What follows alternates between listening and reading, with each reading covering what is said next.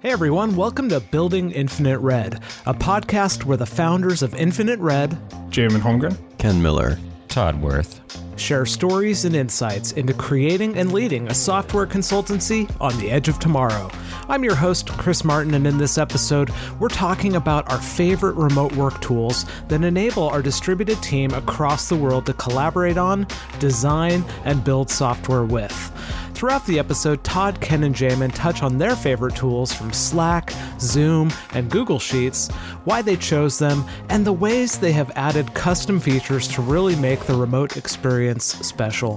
For the full list of tools and resources, along with a full transcript of this episode, you can head to building.infinite.red/8.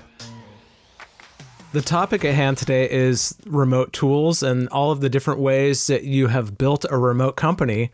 So where do you even start when you're thinking about what tools to pick when you're going remote? This is Ken Miller, by the way. It happened very organically for us. And to be honest, I don't know that we could have done this company this way before Slack. Because the tools that came before, the HipChat and IRC and Yammer, even though I worked there, sorry, Yam fam, they just didn't quite do it, right? They didn't quite create the online atmosphere that we need to work the way that we do. Does that sound accurate to you, Todd? I mean, I feel like once we found Slack, we were like, holy crap, this is it. I think there's a few alternatives. HipChat at the time wasn't good enough. There were a few alternatives we investigated. I would like to mention at the beginning, this is Todd Worth, by the way. I would like to mention at the beginning, I imagine that a lot of companies in this podcast will need to be paying us an advertising fee. So, like Slack. Yeah, we actually adopted Slack before we were remote. So we had, I think we were using Google Hangouts or something, or whatever of the myriad Google chats there are out there.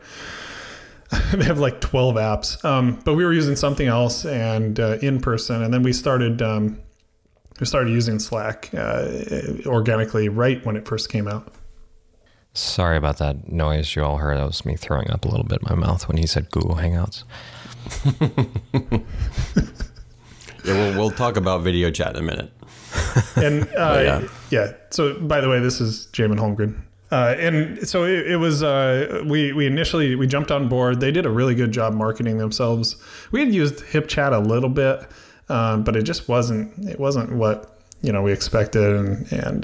So we started using Slack, and that was in early 2014, I think it was. And I don't think it's a coincidence that within a year and a half, we ended up going remote. I think that was one of the enabling tools. We got used to it in the office, but it enabled remote work. So the talk about chat apps or chat services is important, but on a kind of a more general standpoint, I would say how do you approach it is actually try them and do it. A lot of companies seem to just use whatever is available and not look for optimum solutions. If trying 3 or 4 different chat systems is too onerous for you, that's probably the wrong attitude, in my opinion. You think don't settle.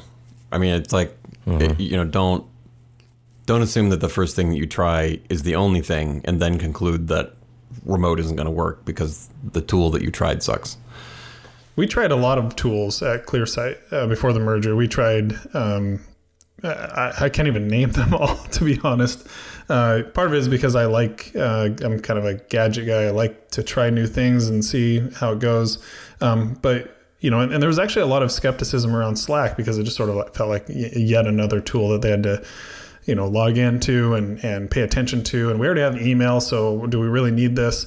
But it was kind of funny when I went back and looked at our intercompany email and just sort of tracked I think I used the everyone at clearsitestudio.com or something email address to sort of track like how often we were using it for company communications, and it just dropped off a cliff after Slack. Like the amount of email, the volume of email that was flying around went way, way, way down. In fact, I remember we used to send GIFs, but in email threads and stuff. Like there were elements of the culture that we have today in Slack going on in email threads, and Slack was just so much more well suited to that. That actually kind of came about very organically. Like we had tried a bunch of different things. We tried Slack, and it just picked up steam. I don't, and I'm not even exaggerating. I don't believe I've ever sent an email to anyone in InfiniRed internally. I don't think unless so. It's like a forward from someone external. Correct. And I think there's people on our team who probably don't check their email very often because they don't have a lot of... if you don't do sales or any kind of external outreach. Yeah. And that's something that was a sticking point a few times when people were sending out emails and we had to, they were wondering why people weren't responding. It's because a variety of people never check their email. And it is funny because email is still a tool that we use for remote communication with outside clients, especially people first coming to us. But as soon as we can, we get them onto Slack because we've found that level of communication is the least friction. It's very seamless. So Slack is definitely featuring very, very centrally in our remote tool story for sure. Rather than just, I'm sure a lot of people out there use Slack. If you don't, give it a try. But rather than just, gushing on Slack, I do want to say that I think the important part here is we did go through a lot of different chat services, and you have to give them some time because at first, for example, we do love Slack, but at first it didn't seem that different. Like there wasn't a bullet list. It's like, oh, this has feature X. It was a bunch of little subtle things that made it work especially well for us. And I think that, part of the meta point there is you have to treat your tools really seriously, right? Google and Amazon and all these big companies and any well-funded startup, whatever, they're going to lavish a lot of attention on making an office that works for them, right? Mm-hmm. They're going to create an office environment very thoughtfully, right? And I've been to a lot of these offices, and a lot of them are very thoughtfully considered, right? And they're designed to create a certain atmosphere. So, for example, I was at the Square offices once, a huge cavernous room designed to create a sense of energy, right? That's sort of the open office mantra, is that sense of energy, right? And they had these little sort of cubicle, sort of nicely designed, but these sort of cubicle things where you could go if you wanted quiet. But clearly noise was the default, right? And so that architecture creates a culture, right? Or at least it reinforces a culture. And so as a remote company, your tools are your architecture. You either need to buy them from people who design them in a way that works for you, and Slack seems to work for a lot of people, or you build things that work for you, or you create sort of norms about how they're used that do the same thing. And we've done some things on Slack, we've done some things on Zoom to create that sense of being together. Todd? I would like to add emphasis to what Ken just said. Imagine the time that someone puts into an office, architecture, the layout, the furniture, rearranging it multiple times, placing stuff. Now think about the time that companies you've worked for put into remote tools. Yeah. Anyone out there with their hands up saying that they spend about 30 minutes on the remote tools and ever? Yeah. So it's not surprising that one is superior to the other in those organizations. So I would pile on what Ken said and take the same amount of effort and consideration of your tools as a remote company as you did with everything else in the physical space if you're a commuter company. I'm interested too because as you're talking about the difference between physical architecture and the architecture of your tools that allow you to do remote work. And if everyone's using Slack and it looks and functions the same way, what brings a sense of uniqueness to a company that's using the same tools? Just me being around makes everything unique, wonderful, and amazing. But to answer the real question, you have to take Slack. And one of the great things about Slack is it's highly customizable. You can add plugins, you can add all sorts of integrations. And we're going to talk about other tools in Slack. They literally just pay us a crap load of money to talk about this. But I wish. I wish. But you don't take it to vanilla. The whole point of something tool like that is you take it and you make it your own. I did see someone tweeting about switching remote companies, like they quit one company and they got hired by another. And they did mention actually how similar it was. You go into the same place, you sit down at the same chair, you have the same computer in front of you, you log into a different Slack and you start working, right? Like there is some level of consistency there. And in a way, that's a very good thing. Like you can be comfortable very, very, very soon. There are plenty of things to learn about a new company without having to also learn, new office layout, new office norms, policies about who can put their lunch in the fridge and who can't, and I don't know what else. You see, it's been so long since I've been in an office, I don't even know. But I think there is some level of normalcy there because people do use similar tools. But like Todd said, you can customize Slack to work the way that your company needs to. And you can customize other tools as well. And since we're programmers, since our team has a lot of programming capability on it, we do actually build a lot of glue code in the scripts and things that will help tie all the tools together. In most sort of organizations that have adopted chat tools, whether it's Slack or something else, they are usually billed as an internal supplement replacement for email. And it is great at that. Don't get me wrong. But I think something that gets lost in the way people talk about the way we communicate now is that, well, let me tell a little story. So I used to be a big fan of Roger Ebert, rest in peace. Brilliant writer, right? Super enthusiastic. He was very critical of the way people write online. Very critical of things like emojis and emoticons. And I think while I respect him a lot, I think he completely missed the point on that. And the point of that is, although, yes, we type to communicate online, it's not really writing. Not in the way that our English teachers taught us, right? It's typed speech, really, right? It's a register of communication that's closer to the way that we talk than it is to the way that we would write if we're writing an essay or a blog post.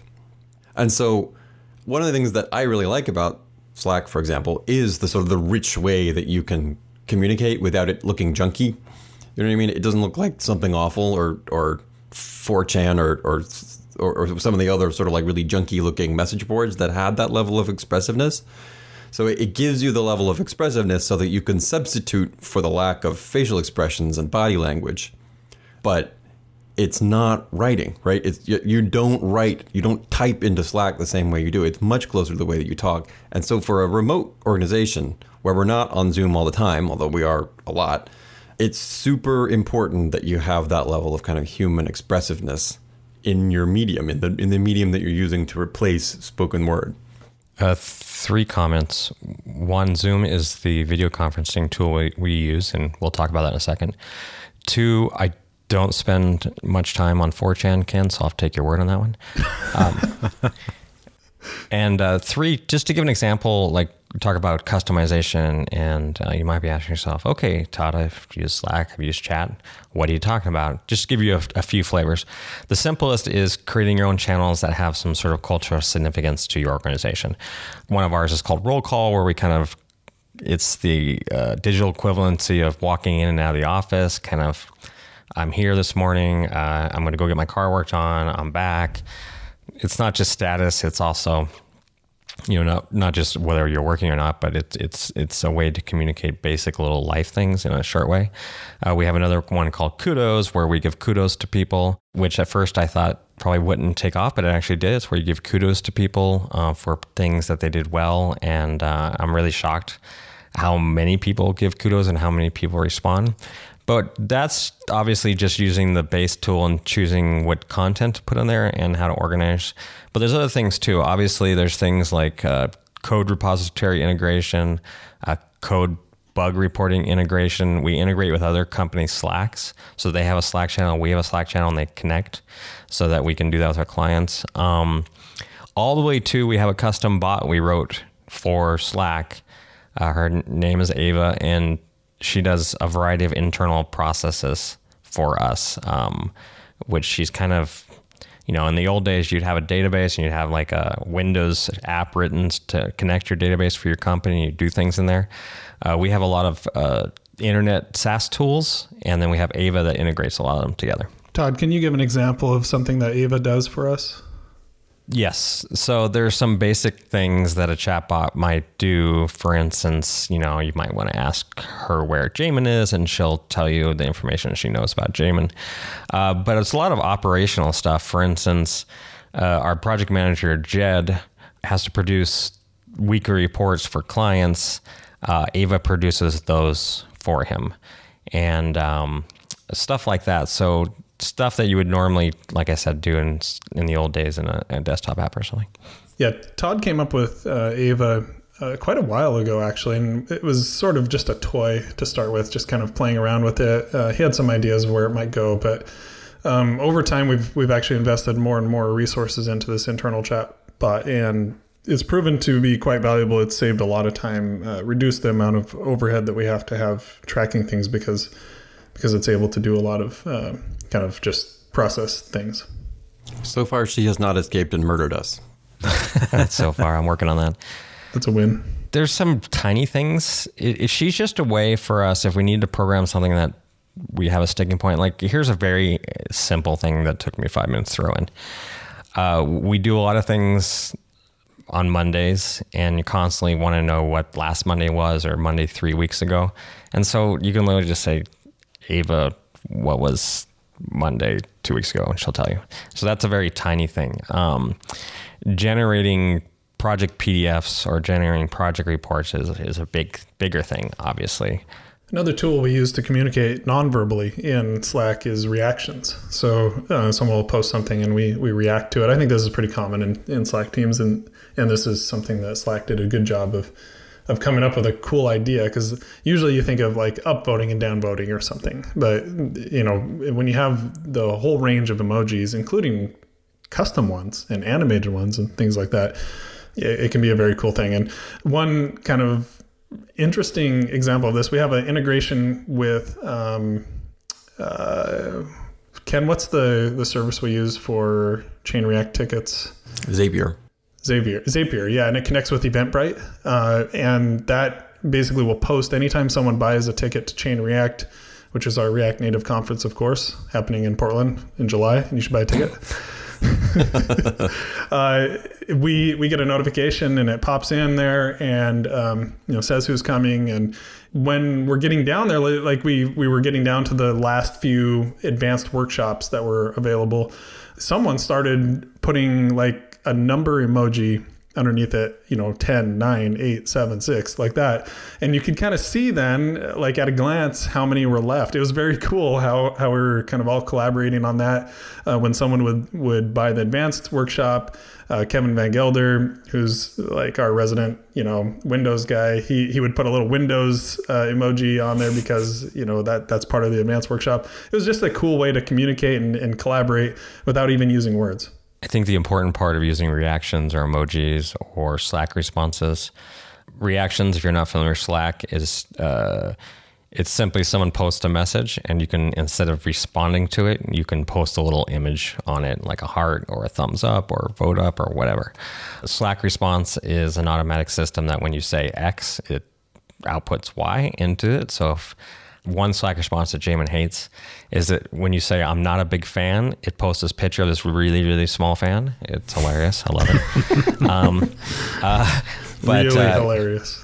Yeah, every time someone we had some that we had to remove because they just came up too much. Like every time you say Founders, it would show the Three Stooges, which is accurate, but it was Founders meeting. Well, whatever. But yeah, it was accurate, but a little too much noise. But the point is, it's very important. We've probably added huge number of Slack responses, a huge number of our own emojis and the emojis you can use for responses, and a lot of them have become very cultural Just to give you a few examples, my cat, Callie, that's short for Callie Berry. I took a picture of her paw, and of course, cats, if you just do the front part of their paw, it looks like they have 4 fingers instead of 5 because their 5th one's back further. And so we came with this emoji and this thing where if someone does a really great job, they get a high 4 instead of a high 5, and it's Callie's response. I didn't actually know that was Callie's paw. Oh, yeah. That's Callie's paw. That's cool. So that's a cultural thing that I created one day, and it just kind of stuck, and it became a high 4 is an infinite red thing. Like you get a high 4. We have other things like that too that are very specific to our culture where you have to explain to people who come in what that means. I would definitely customize it, make it fun. We don't worry too much if clients see it. I mean, we're not doing anything appropriate. You know, at first there was discussion, well, is it professional if they accidentally trigger one of the Slack responses? No, but does that really matter? No, in my opinion. It depends on the response. Of course. There's some that we've There were deleted. some that were a little over the line, right? And that without context could be a little startling, and we removed those. But Yeah, that's true. But for the most part, like, yeah, just something that's quirky. Hopefully we all have clients that, at least the people who are in the Slack room will appreciate that. Another one that's totally part of our culture is there was this early picture of me looking into the camera with a stern face, and that became the shame emoji. And that's been used ever since. Every time someone wants to throw shame upon someone, my face is there. I don't know if that's good or bad, but There's another one that's quite disturbing of you, Todd. oh, when you say yes, YIS, yes, that is Yes, disturbing. dream. You have to work here. You had to be there. You have to work hard to enjoy that one. Some of the things that I came from my experience at Yammer, where a lot of the company was run internally on Yammer, and there's a couple of really big advantages to that, and especially at all remote company where the vast majority of conversations happen there. And one is that there's very much less pressure to include people in meetings just in case they might have something to say about it. Because if you're having the conversation in Slack, you just pull them in, right? After the fact, and they can catch up. But the other was, there was an ethos at Yammer that was, there's this sort of pat question, which is, why is this private? Like, why did you make this group private? Why is this in a private chat? Making closed conversations justify themselves rather than being the default. Particularly when we invite other people into Slack, I notice that there's a little period of training where people will just instinctively start DMing because it's kind of like, well, I need to ask Ken this question. Say we brought our bookkeeper in, right? And they would ask me because I was the contact, right? And I'm like, ask this question in finance, right? Yeah. Ask this question in the finance channel, which happens to be one of the private ones for a variety of fairly obvious reasons, right? By asking in the channel, then the other people who might be interested can just observe, right? And that's one of the ways that you compensate for the lack of that kind of serendipitous overheard conversation that people are so fond of in an office. In episode 2, we talked about the philosophy of remote work. And Todd, you actually made a comment that was really interesting to me. You said that when the leadership uses the remote tools, they immediately get better. And so why do you think that's the case? Human nature. I'll answer your question with a little story. I worked for a company. This is circa 1999. I don't know. I didn't work for them. They were a client of ours. For many, many years, they were very much a Microsoft shop, and they had no interest in testing anything on other platforms like Mac or whatever. And we worked for them for like 9 years, something like that. So this is all through the 2000s. It was frustrating for people who wanted to produce, websites that were universal. And if someone opened on a Mac, it'd actually look good and not look horrible. One day, one of the VPs who was above the software group bought an iPad. And then I think about a year later, he bought a MacBook. Once he had that iPad, all of a sudden, it became very important that things look good on his iPad, which is funny and horrible at the same time. It is just human nature. If you use something, it's much more front of mind than if you don't. Even the best of people suffer this. So if you have a mixed company, meaning you're part remote, part commuter, one of those groups is going to be a second-class citizen, period. if 10 people are in a meeting and 8 are remote and 2 are in the office, the 2 in the office are going to be the second-class citizens. And more often, it's the vice versa, right? Getting everyone on the same page gets rid of second-class citizens. But just if you want to make the best remote environment, either getting the majority or getting the people who have more power in the remote situation will increase your tools quality big time. That's for sure. And we've seen that internally in Infinite Red as well. When we use the tools, which we do, leadership team is probably the heaviest user of the remote tools in a lot of ways. Mm-hmm. There are situations where they're just not good enough, and we make sure that they get changed, for sure. Zoom is Zoom, the video call system is really an interesting one because it has worked the best for us in terms of video calls. We've used a whole bunch of them. We've used everything from Google Hangouts, Skype, Appear.in, which is pretty decent, pretty frictionless, actually. I like Appear.in for how fast it is to jump into it, but the quality is still a little bit suboptimal, and a few others as well. But the nice thing about Zoom is that it allows you to put everybody into a grid pattern. It has a gallery view, which is really cool because then you feel like you're having a meeting and not doing a presentation. And that's something that came out of us doing sales calls and internal meetings. We kind of felt like, I don't want to be the person on the big screen, right? Like feel like you're giving a presentation. I want to feel like this is a meeting with everybody, kind of in an equal place. And it makes people feel more comfortable. So that was a situation where we were using the tools for various things and found the one that I think has worked the best because as a leadership team, we needed it. Yes. As far as video chat or video calls, we actually need a name for that. Like, what do you say? It's not really video chatting. Video conferencing? It's not exactly conferencing. I don't like the term. It's just video meeting. Yeah.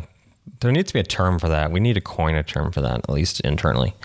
Zooming. Well, that's not tool specific. Slack as a tool is much stickier in the long term, probably than Zoom is. At the moment, Zoom is by far, in our experience, the best quality. Mm-hmm. But that could change. Slack, there's a lot of it we invested in customizing. It would be harder, but although we have invested some in Zoom, which we can talk about in a bit. But I would say Zoom is our favorite for our situation. One of our clients is BlueJeans.net, which is not really a competitor, but they do video conferencing. BlueJeans is really great for many things. One thing is they do every platform well, which Zoom and a lot of the other ones don't necessarily do. Now, we're all mostly on Macs, and it works really well on that, so that works out well. And also, BlueJeans.net has a lot of additional features where we basically just need video conferencing. Zoom is so superior. Google Hangouts is horrible. Please stop using Google Hangouts. Don't use Skype. Don't use Google Hangouts. Well, Skype has gotten better, but Skype's quality is great, but it does a max of 6 people. We have 26 people. I disagree. I disagree that their quality is great. I was being domestically. I've had problems with it. I was being nice, Ken. Well, I mean, the point is here. You should demand rock solid video 99% of the time. Yeah. And if that's not what you're getting, look at another tool. This extends to the internet bandwidth that you have available at your place of work too. Some people that really were kind of scraping by on like 20 megabit or something connections, and it was impacting video quality. And on what tool? Just their connection. Their internet connection, yeah. And so that was something that we over time got everybody to upgrade to faster and faster internet, and I think that was a success for pretty much everybody. They have pretty acceptable internet now at this point. Well, some aren't as much. We have a person who's a nomad and travels around. We have someone who is in extremely rural Canada, up above Toronto, I'm told is the proper way to say that. Zoom does very well in bandwidth, so the people who do have limited bandwidth works very well. We actually have meetings 26 people in Zoom, which before would have been crazy. Skype limits you to 6, which I'm not sure how useful that is for most meetings, but good for you, Skype. Yeah, the only thing it's not so great on is battery life if you're using a mobile device. It sort of trades CPU time for bandwidth. So one of the things that Zoom doesn't do that we've sort of built a system on top of is permanent conference rooms. And we found this to be very useful to kind of say, hey, let's jump into this conference room A or conference room B. We have better names for it. We name them after rooms in the board game Clue. Trademark Milton Bradley. There's a billiard room, there's a conservatory, there's a study, kitchen, etc. And we have different uses for those different rooms. Some are for sales calls, some are for, one is called kitchen, which we use for the kitchen table. It's basically where people just jump in there and work together in relative quiet. It's kind of a cool little concept. But we actually built an online, like a website, as well as a desktop app that shows a clue board with the different rooms that light up when people are in them, and then it puts avatars of who's in that room, including guests, which is very cool because I can go in there and say, oh, hey, look, Chris and Todd are having a meeting over there. I'm going to jump in and see what's going on. And I can just click in there and it opens a Zoom window and I'm in their meeting.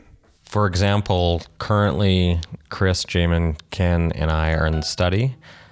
We have Kevin and Ryan in the library, and we have Jed in the billiard room by himself. I'm not sure what that's about. Maybe playing a little pool. This goes back to the notion of tools as architecture. Consider the experience of being in an office and you want a meeting, right? You say, hey, let's meet in, Fisherman's Wharf. Like I was in an office where they named things after San Francisco neighborhoods, right? Let's meet in Fisherman's Wharf. Everybody, after they've been oriented to the office, knows where that is, and they just go. That's it, right? That's the experience, right? Furthermore, if you want to know where somebody is, you can walk around the building, look into the rooms, and see that so-and-so is in Fisherman's Wharf, so they're in a meeting, they're busy. Now let's look at what it's like to be remote without a tool like this. Where's the meeting? Okay, I got to ask somebody. Oh, okay. Did someone start the meeting? Oh, no. Okay, somebody needs to start the meeting. Okay, all right, give me a second. I'm going to start the meeting. Oh, here's the Zoom URL. Okay. Oh, God. And you got to invite somebody. Oh, do you remember the Zoom URL? I don't know the Zoom URL. Okay, hang on. Okay, I got it. Here you go. Right, that's the UX right now. Yes. Right, of the base video conferencing tool. And it's no wonder people hate that. Yeah.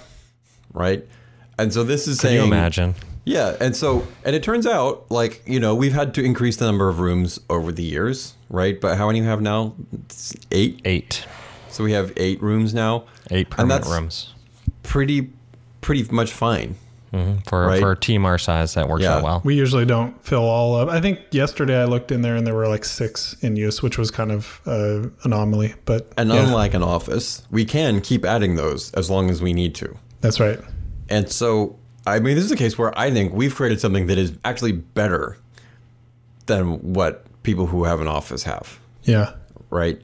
Because you can just at a glance see where people are. Nobody even has to tell you what room they're in. They just say, hey, we're meeting. You go look at the clue board and you see where the people that you're meeting with are and you join the room. Yeah. So it's just one more little piece of constant friction that we've eliminated. And I love it. I think it's a fantastic tool. Yeah, I keep the Clue desktop app open all day long while I'm at work. It's also cool to see the little avatars and stuff. It makes me feel like I'm at work. When we first started, you did have to push this. This was a very common interaction. Hey, Todd, I need your help with X. And I'm like, let's have a meeting or let's jump in Zoom or whatever. Well, which one? Well, I'm already there. I joined a room as soon as you said it. Well, which one? Open Clue.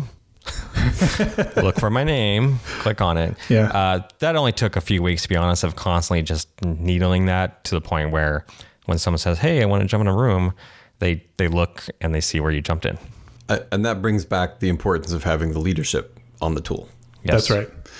And this tool actually came out of sort of a side project. I think Gant and AJ, 2 of our engineers, came up with the idea and built a prototype and put it out there. And it was, I remember being initially a little bit skeptical that it'd be useful, and it's turned out to be a really key part of our remote experience. That's actually an important point. No one asked anyone to make that tool. No one asked for permission to make that tool. They made it, they turned it on. Now we've had tools that people have made.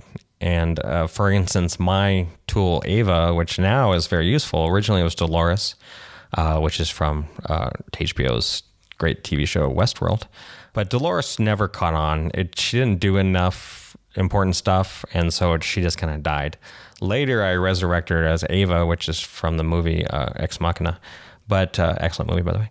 It's still kind of a disturbing illusion, though. It is, but it's a great movie. And then the next movie he did, which was Annihilation, and it was fantastic as well. Anyways, not important, obviously. But the point is, no one needs to ask for permission. They can make tools. They do. They put them out there, and they live or die based on whether or not they're actually used. And we do sunset things that just never really took off. You're mentioning a lot of tools that enable remote work, that enable productive work. What are some tools that you're thinking about or are in place that help with focus and eliminating distractions? Because sometimes people new to these environments can look at these tools going, man, there's so many distractions. How do I work? So I actually think that's one of the biggest benefits of working remotely, which is kind of counterintuitive. Like you think, oh, there's so many like distractions when you're working remotely, but actually you can turn off Slack. You can turn your screen to do not disturb. You can, shut off Zoom. You can turn off your email. You can close all of those applications and just have the app that you're doing the work in. You're writing a blog post, you're writing code. You can just have that open. You can turn on a do not disturb mode in Slack that will actually tell people that you're currently away. If you use the tools that are available, remote work can actually be much better, because what happens in an office? Someone can't get a hold of you on email or Slack. So what do? They hop up and they walk over to your office and they're like, hey, did you get my email? I was like, okay, I will check my email eventually here. Is this really important? And one of the things that we do is, this is kind of funny, but we will actually say, I'm going offline for 3 hours because I'm going to focus on this thing. If it's really important, text me, because our phone numbers are there, right? Now, nobody's going to text you because that just feels like a complete intrusion, right? It does happen. It does happen if it's an genuine emergency. Yeah. But that is so rare. Now, that is awesome because you're adding a ton of friction, but you're still giving them some way to get to you. And I think that that's actually a good property of remote work, that you can actually focus more in those situations than you can in an office. Yeah, try to turn off all the noise in an open concept office. Good luck. Yeah, an office is distracting by default, and you have to use technology to get some focus. And I can't think of any tool that we use just for focus, right? It's about human habits around how they use the tools that are already there. I think there are some, Ken. I don't personally use them. Yeah, I mean, there are things, but there's nothing we use as a company. No, but there are people here that use, for one thing they'll use various timer apps that tell them to stand up, or they set a timer for focus. I've used the Pomodoro timer. Yeah, there are things. Yeah. I mean, what's cool about remote work as opposed to depressing cubicle work is you can set up the environment for you to soul-crushing commute work. Soul-crushing commute work. SCCW. I like it. So in those situations, you have to go to the lowest common denominator. If 50% of the people are very productive and can focus with music and 50 can't at all, you're going to have no music. When you're sitting in your own environment, whatever that environment is, whether it's your home or a cafe or co-working space or whatever it is that you've chosen to be most efficient in, when you're sitting in that environment, you can control it and make it perfect for you to be able to focus. Personally, if I'm doing kind of design work or visual work, I play music. It gets me in the groove. If I'm programming, I cannot have any music, or if I do have music, it can't have any lyrics in it. So that's a focus thing. I tend to like to work more in the dark, strangely. I love light, and I live in a very sunny place and I have a very sunny house, but I have noticed that I tend to get more just in the zone in dark and often late at night for me personally. I'm the same way, Todd. I have to fake my brain into thinking it's late at night by closing all the blinds and turning the lights off, and it actually helps productivity. Yeah, then that's interesting. And I used to have this problem in every company I worked at. Like, even say I shared a room with 4 other people in one office and 4, I would want to have all the lights off and have a desk lamp so I could see. No one liked this. And having the fluorescent lights on, I mean, I didn't take cyanide, but I do believe I shopped online for cyanide. Just saying. So this is in your browser history now forever. There's an FBI file on you. Oh, there's been an FBI file. Come on. If you don't have an FBI file on you, what are you doing with your life? At the old Clearside office, we had some fluorescent lights, and one by one they would burn out, and nobody would tell the maintenance guy because they just liked that they were burning out. And eventually it got quite dark in there, and they wouldn't even turn on the light. I would like to make a confession. I have purposely broke some lights in offices. True confessions with Todd Worth. You don't want true ones. No, that actually is. That's season 2 of the podcast. that actually is very true. Like, sometimes you just have to. Civil disobedience. Yes. That I like the way you phrase that. It makes something more noble and less selfish. Right. Guerrilla productivity. Well, we have some other tools to talk about too. Oh yeah, right? we have other tools to talk about. Should we talk about some of them, or? Yes. Well, but enough about Todd.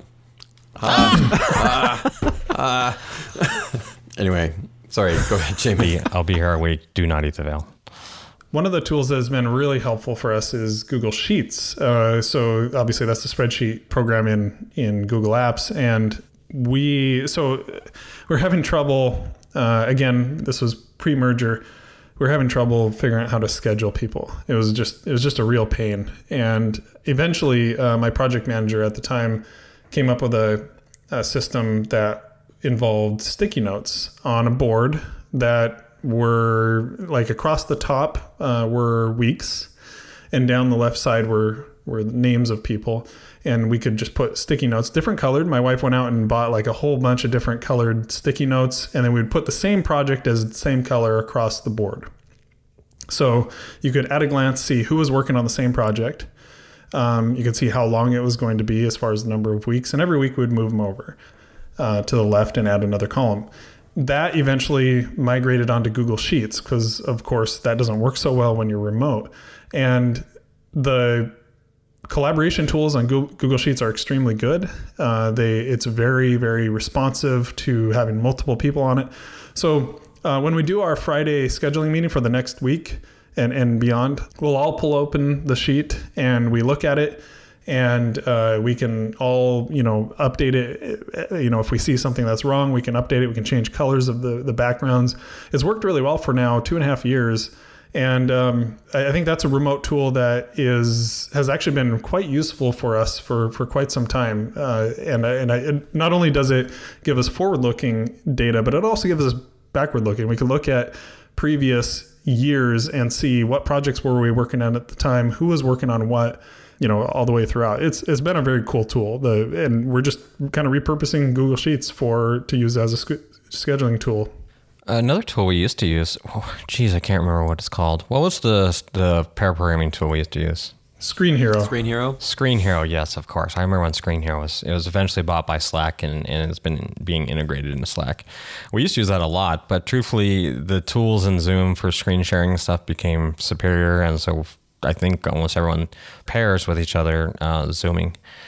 Another tool we use is Realtime Board, which is a sticky board analogous tool. The designers love it. The designers use it a lot, but we also use it in leadership, and the developers, I think, are starting to look into it. It's great for brainstorming. It's a real-time tool, kind of like Google's Docs or Google Sheets, where everyone can use it at the same time and you see everyone using it.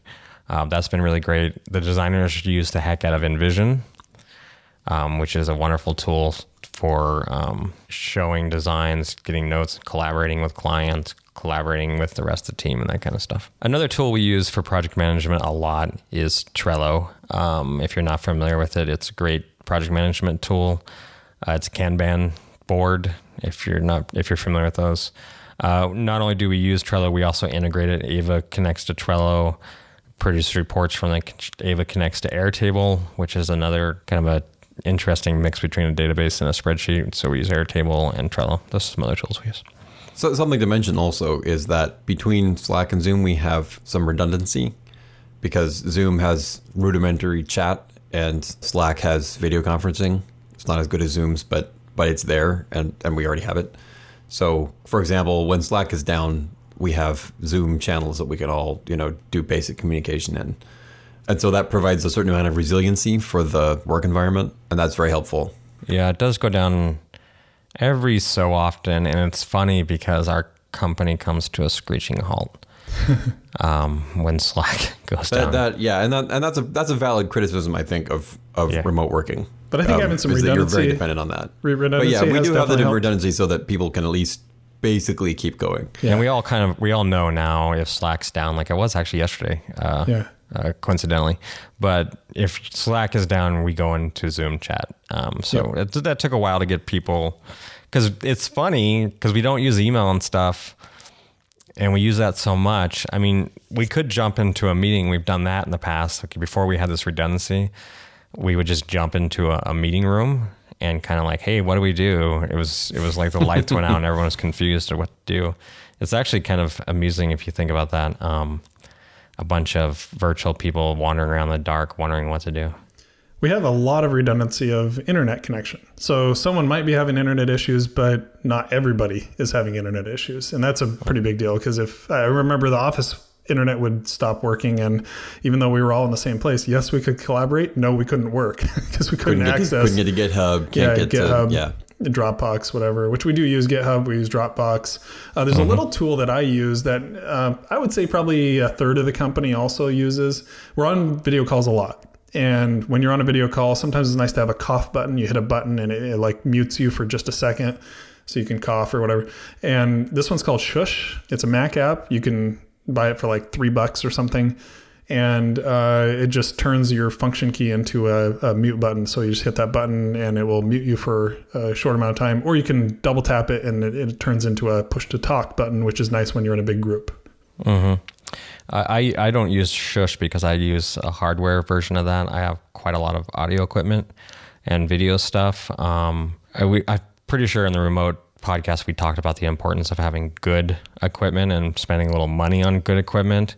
You cheap managers out there, stop doing that. You're horrible people. Also the background of your video call is really important. And that was actually something Todd really emphasized when we first started. I will point out that he has the messiest background of all of us right now. Well, to be clear, I have two cameras. One's a wide angle, which I use for the team, so I can kind of move around and stuff. And I have a tighter angle I use for clients, in which case what's behind me is very specifically chosen to be a background, and I keep that incredibly clein. I just say that to tweak Todd because he's the biggest champion of having a good background. Jamin's horizon right now is extremely tilted, and it's been driving me crazy the whole time. But I've learned, no, I can't unsee that. In my 46 years on this planet, I've learned not to mention that, even though I really, really want him to straighten his camera up. It doesn't help, Jamin. You still got a vertical line that is. I'll tell you a funny story about backgrounds. Poor Ken. Ken had this very nice arm. I don't know what it was. What was it, Ken? It's a bookcase, right? but it's IKEA furniture, right? So it looks like It's IKEA? It looks like a dresser, yeah. This whole time was IKEA. We thought it was like important. We felt bad for making fun of it because it looks like a dresser. And it was right behind him, and it looked like Ken was sitting in bed with his dresser behind him. Yes, reinforcing every stereotype about remote right. workers. So we kept on bugging him, and he said it's a really nice bookcase. I didn't realize it was IKEA. Like, I didn't say it was a really nice bookcase. I said it was a bookcase. It looked like a dresser, but it really did. Well, it's because it's IKEA furniture, so it looks like that. So I guess the point is how things appear is more important than what they actually are. And this is something a lot of people aren't familiar with, and we have different people with different levels of quality of what they produce as far as visually or audio. But I think the general takeaway is take some time, and you are almost doing a mini television broadcast, and you want to be, I wouldn't say the word professional because it's not stuffy, It's fine if you're wearing your tie-dye and your shorts, but you should make it a pleasant experience for the viewers. You should look inviting, and it should look intentional and kept. We have some other tips for remote video meetings that I think are on a blog post that we created. Was it you, Ken, that wrote that post? Yeah. I mean, we could do a whole podcast, frankly, on how to have a good video meeting. We can link to that in the show notes. We can link to that for now. That is a podcast I want to do. I do want to point out to the audience who can't see us now, we're recording this for your listening pleasure, and I put pleasure in quotation marks because I don't want to oversell it. But we are actually on Zoom, and so we can see each other. So Jamin thankfully moved his camera so we can't see the horizon anymore, which is crooked. But right over his left shoulder is like a door line that's incredibly crooked. So I appreciate the effort, Jamin, but come on. I will point out that I'm moving out of this rental in a week because I had a house fire, Todd. Oh, geez. You can't pull a house fire out every time there's a criticism. The only thing in my background is my Harvard diploma. Because it's all that anyone cares about. Yes, exactly. Over my shoulder, I'm thinking about putting my not Harvard diploma. Narvard. It'll just say not Harvard. Sometimes we just invite Ken's Harvard diploma instead of Ken to meetings. Yeah, I just put it in frame and then I walk out. I'm just the janitor. So I do have one final question as we kind of bring this episode to a close. Is there any tool that you use outside of remote work or in your daily life that you wish existed as a remote tool? Blowtorch. Elon's got that for you. Not a tool completely, but here's something. Well, I have ideas for tools that'd be cool in the future. So we have the concept of kitchen table. This real quick story. Please bear with me. The three of us, I don't know if Ken was, but there was multiple of us, the company, were speaking at a conference in Paris. And so we rented a large Airbnb apartment in Paris, and a bunch of us were staying there. And it had a very large kitchen table. And when we weren't doing stuff individually, we'd all sit around the kitchen table and we'd work together. And we would just sit there like you would in a library in a university or something like that and work. So we wanted to recreate that in virtually. So the simple solution is we dedicated one of our Zoom rooms, the kitchen, to the kitchen table, and you can't use that for anything else. So if you just kind of want to be around people, but you're working, you're not really saying anything as if you're in a library. I guess we should do the library, but whatever. You'd go on the kitchen table and you can work and just kind of be around people. And sometimes people say things and have little kind of conversations like you would in an office, but typically you're just sitting there working together. That's cool. It's missing a few features which I'd love to see. For one is if say there was a group of people working in an open office and they were in the center, and you are on the perimeter of the office, and you see them kind of working together there at the kitchen table. Now we have that with our tool. We can see who's in the kitchen table and they're there. Great. But you can also, even if you're far away and they're dim enough, they're not dim, but the volume's low enough that it's not disturbing, you can kind of still hear them. And sometimes you'll pick up on little words that may interest you. Like they'll mention a project you're on, or they'll mention a personal interest that you're interested in or whatever. And you can choose then to go walk over and join them because of that kind of low noise but informational thing you're getting by being in the perimeter. I would love to somehow integrate that into our tool where you could have a low murmur of people in the background and the meetings that you're not in, and kind of just listen for things that might be interesting, something like that. I don't really know how to think about that question. I find it very interesting that none of us can really come up with a tool that we wish we had. That's a fantastic answer. I mean, I think there's probably tools that eventually we'll get that will be like, how did we, live without this? But I can't think of one. I can imagine in the future, basically a VR setup. Yes. Right. If VR gets to the point where it feels natural, it's comfortable to wear the equipment, right, and it's not a burden just to have the stuff on your head, and the resolution is to the point where you can have sort of a virtual monitor in space, right, and you can have that feeling of being actually next to people, and then you could, in theory, have the best of both worlds, where you can kind of drop out and leave the space if you want to, but you can also be in space and be available for that. I think that would be pretty nice. But there's a tool out there that's sort of, I think they're maybe in beta right now. It's called Big Screen VR. It's by a guy that I know, Darshan Shankar, who's on Twitter, and I met him on Twitter, and he's doing this Big Screen VR system, and it's very much what you described, Ken.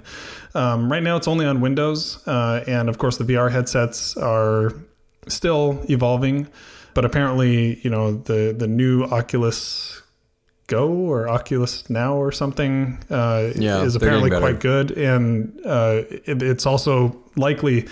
They said within the next year that it'll come to Mac because they're working on it. Well, I think another threshold, though, is the sort of the quote-unquote retina threshold, to where the resolution of the headsets is such that you can't, in terms of resolution anyway, you can't tell the difference between that and something that you're looking at. Yep. So that you could actually make a projected display without any compromise. Yes. So I agree that in the future that's going to be wonderful. I do have some current ideas on how to add spatial stuff to our tools to give us, proximity information of each other virtually. So kind of what you would get if you were in a VR situation, but without having VR. Anyways, there's some interesting things there. Yeah, we've talked about like making an ambient audio device, something like that can just sit there and kind of like kitchen table, but without the video. There's a bunch of things we've talked about, but none of them are things that exist today. Like they're just things that we've thought about creating. Well, that's it for this episode of Building Infinite Red. As mentioned at the beginning of the episode, be sure to check out the show notes at building.infinite.red/8 for the full list of tools and resources, as well as a complete transcript of this episode. Would you be willing to share the love for Building Infinite Red? You can leave us a review on Apple Podcasts or give us a shout out on all your social channels. Feel free to subscribe on Apple Podcasts, Google Play, Stitcher, and anywhere else you listen to podcasts. Have a question for the founders? Reach out to them on Twitter. You can find their Twitter handles on the show notes page, or you can join the podcast channel on the Infinite Red Slack community at community.infinite.red. Thank you so much for listening to Building Infinite Red. We'll talk to you next time.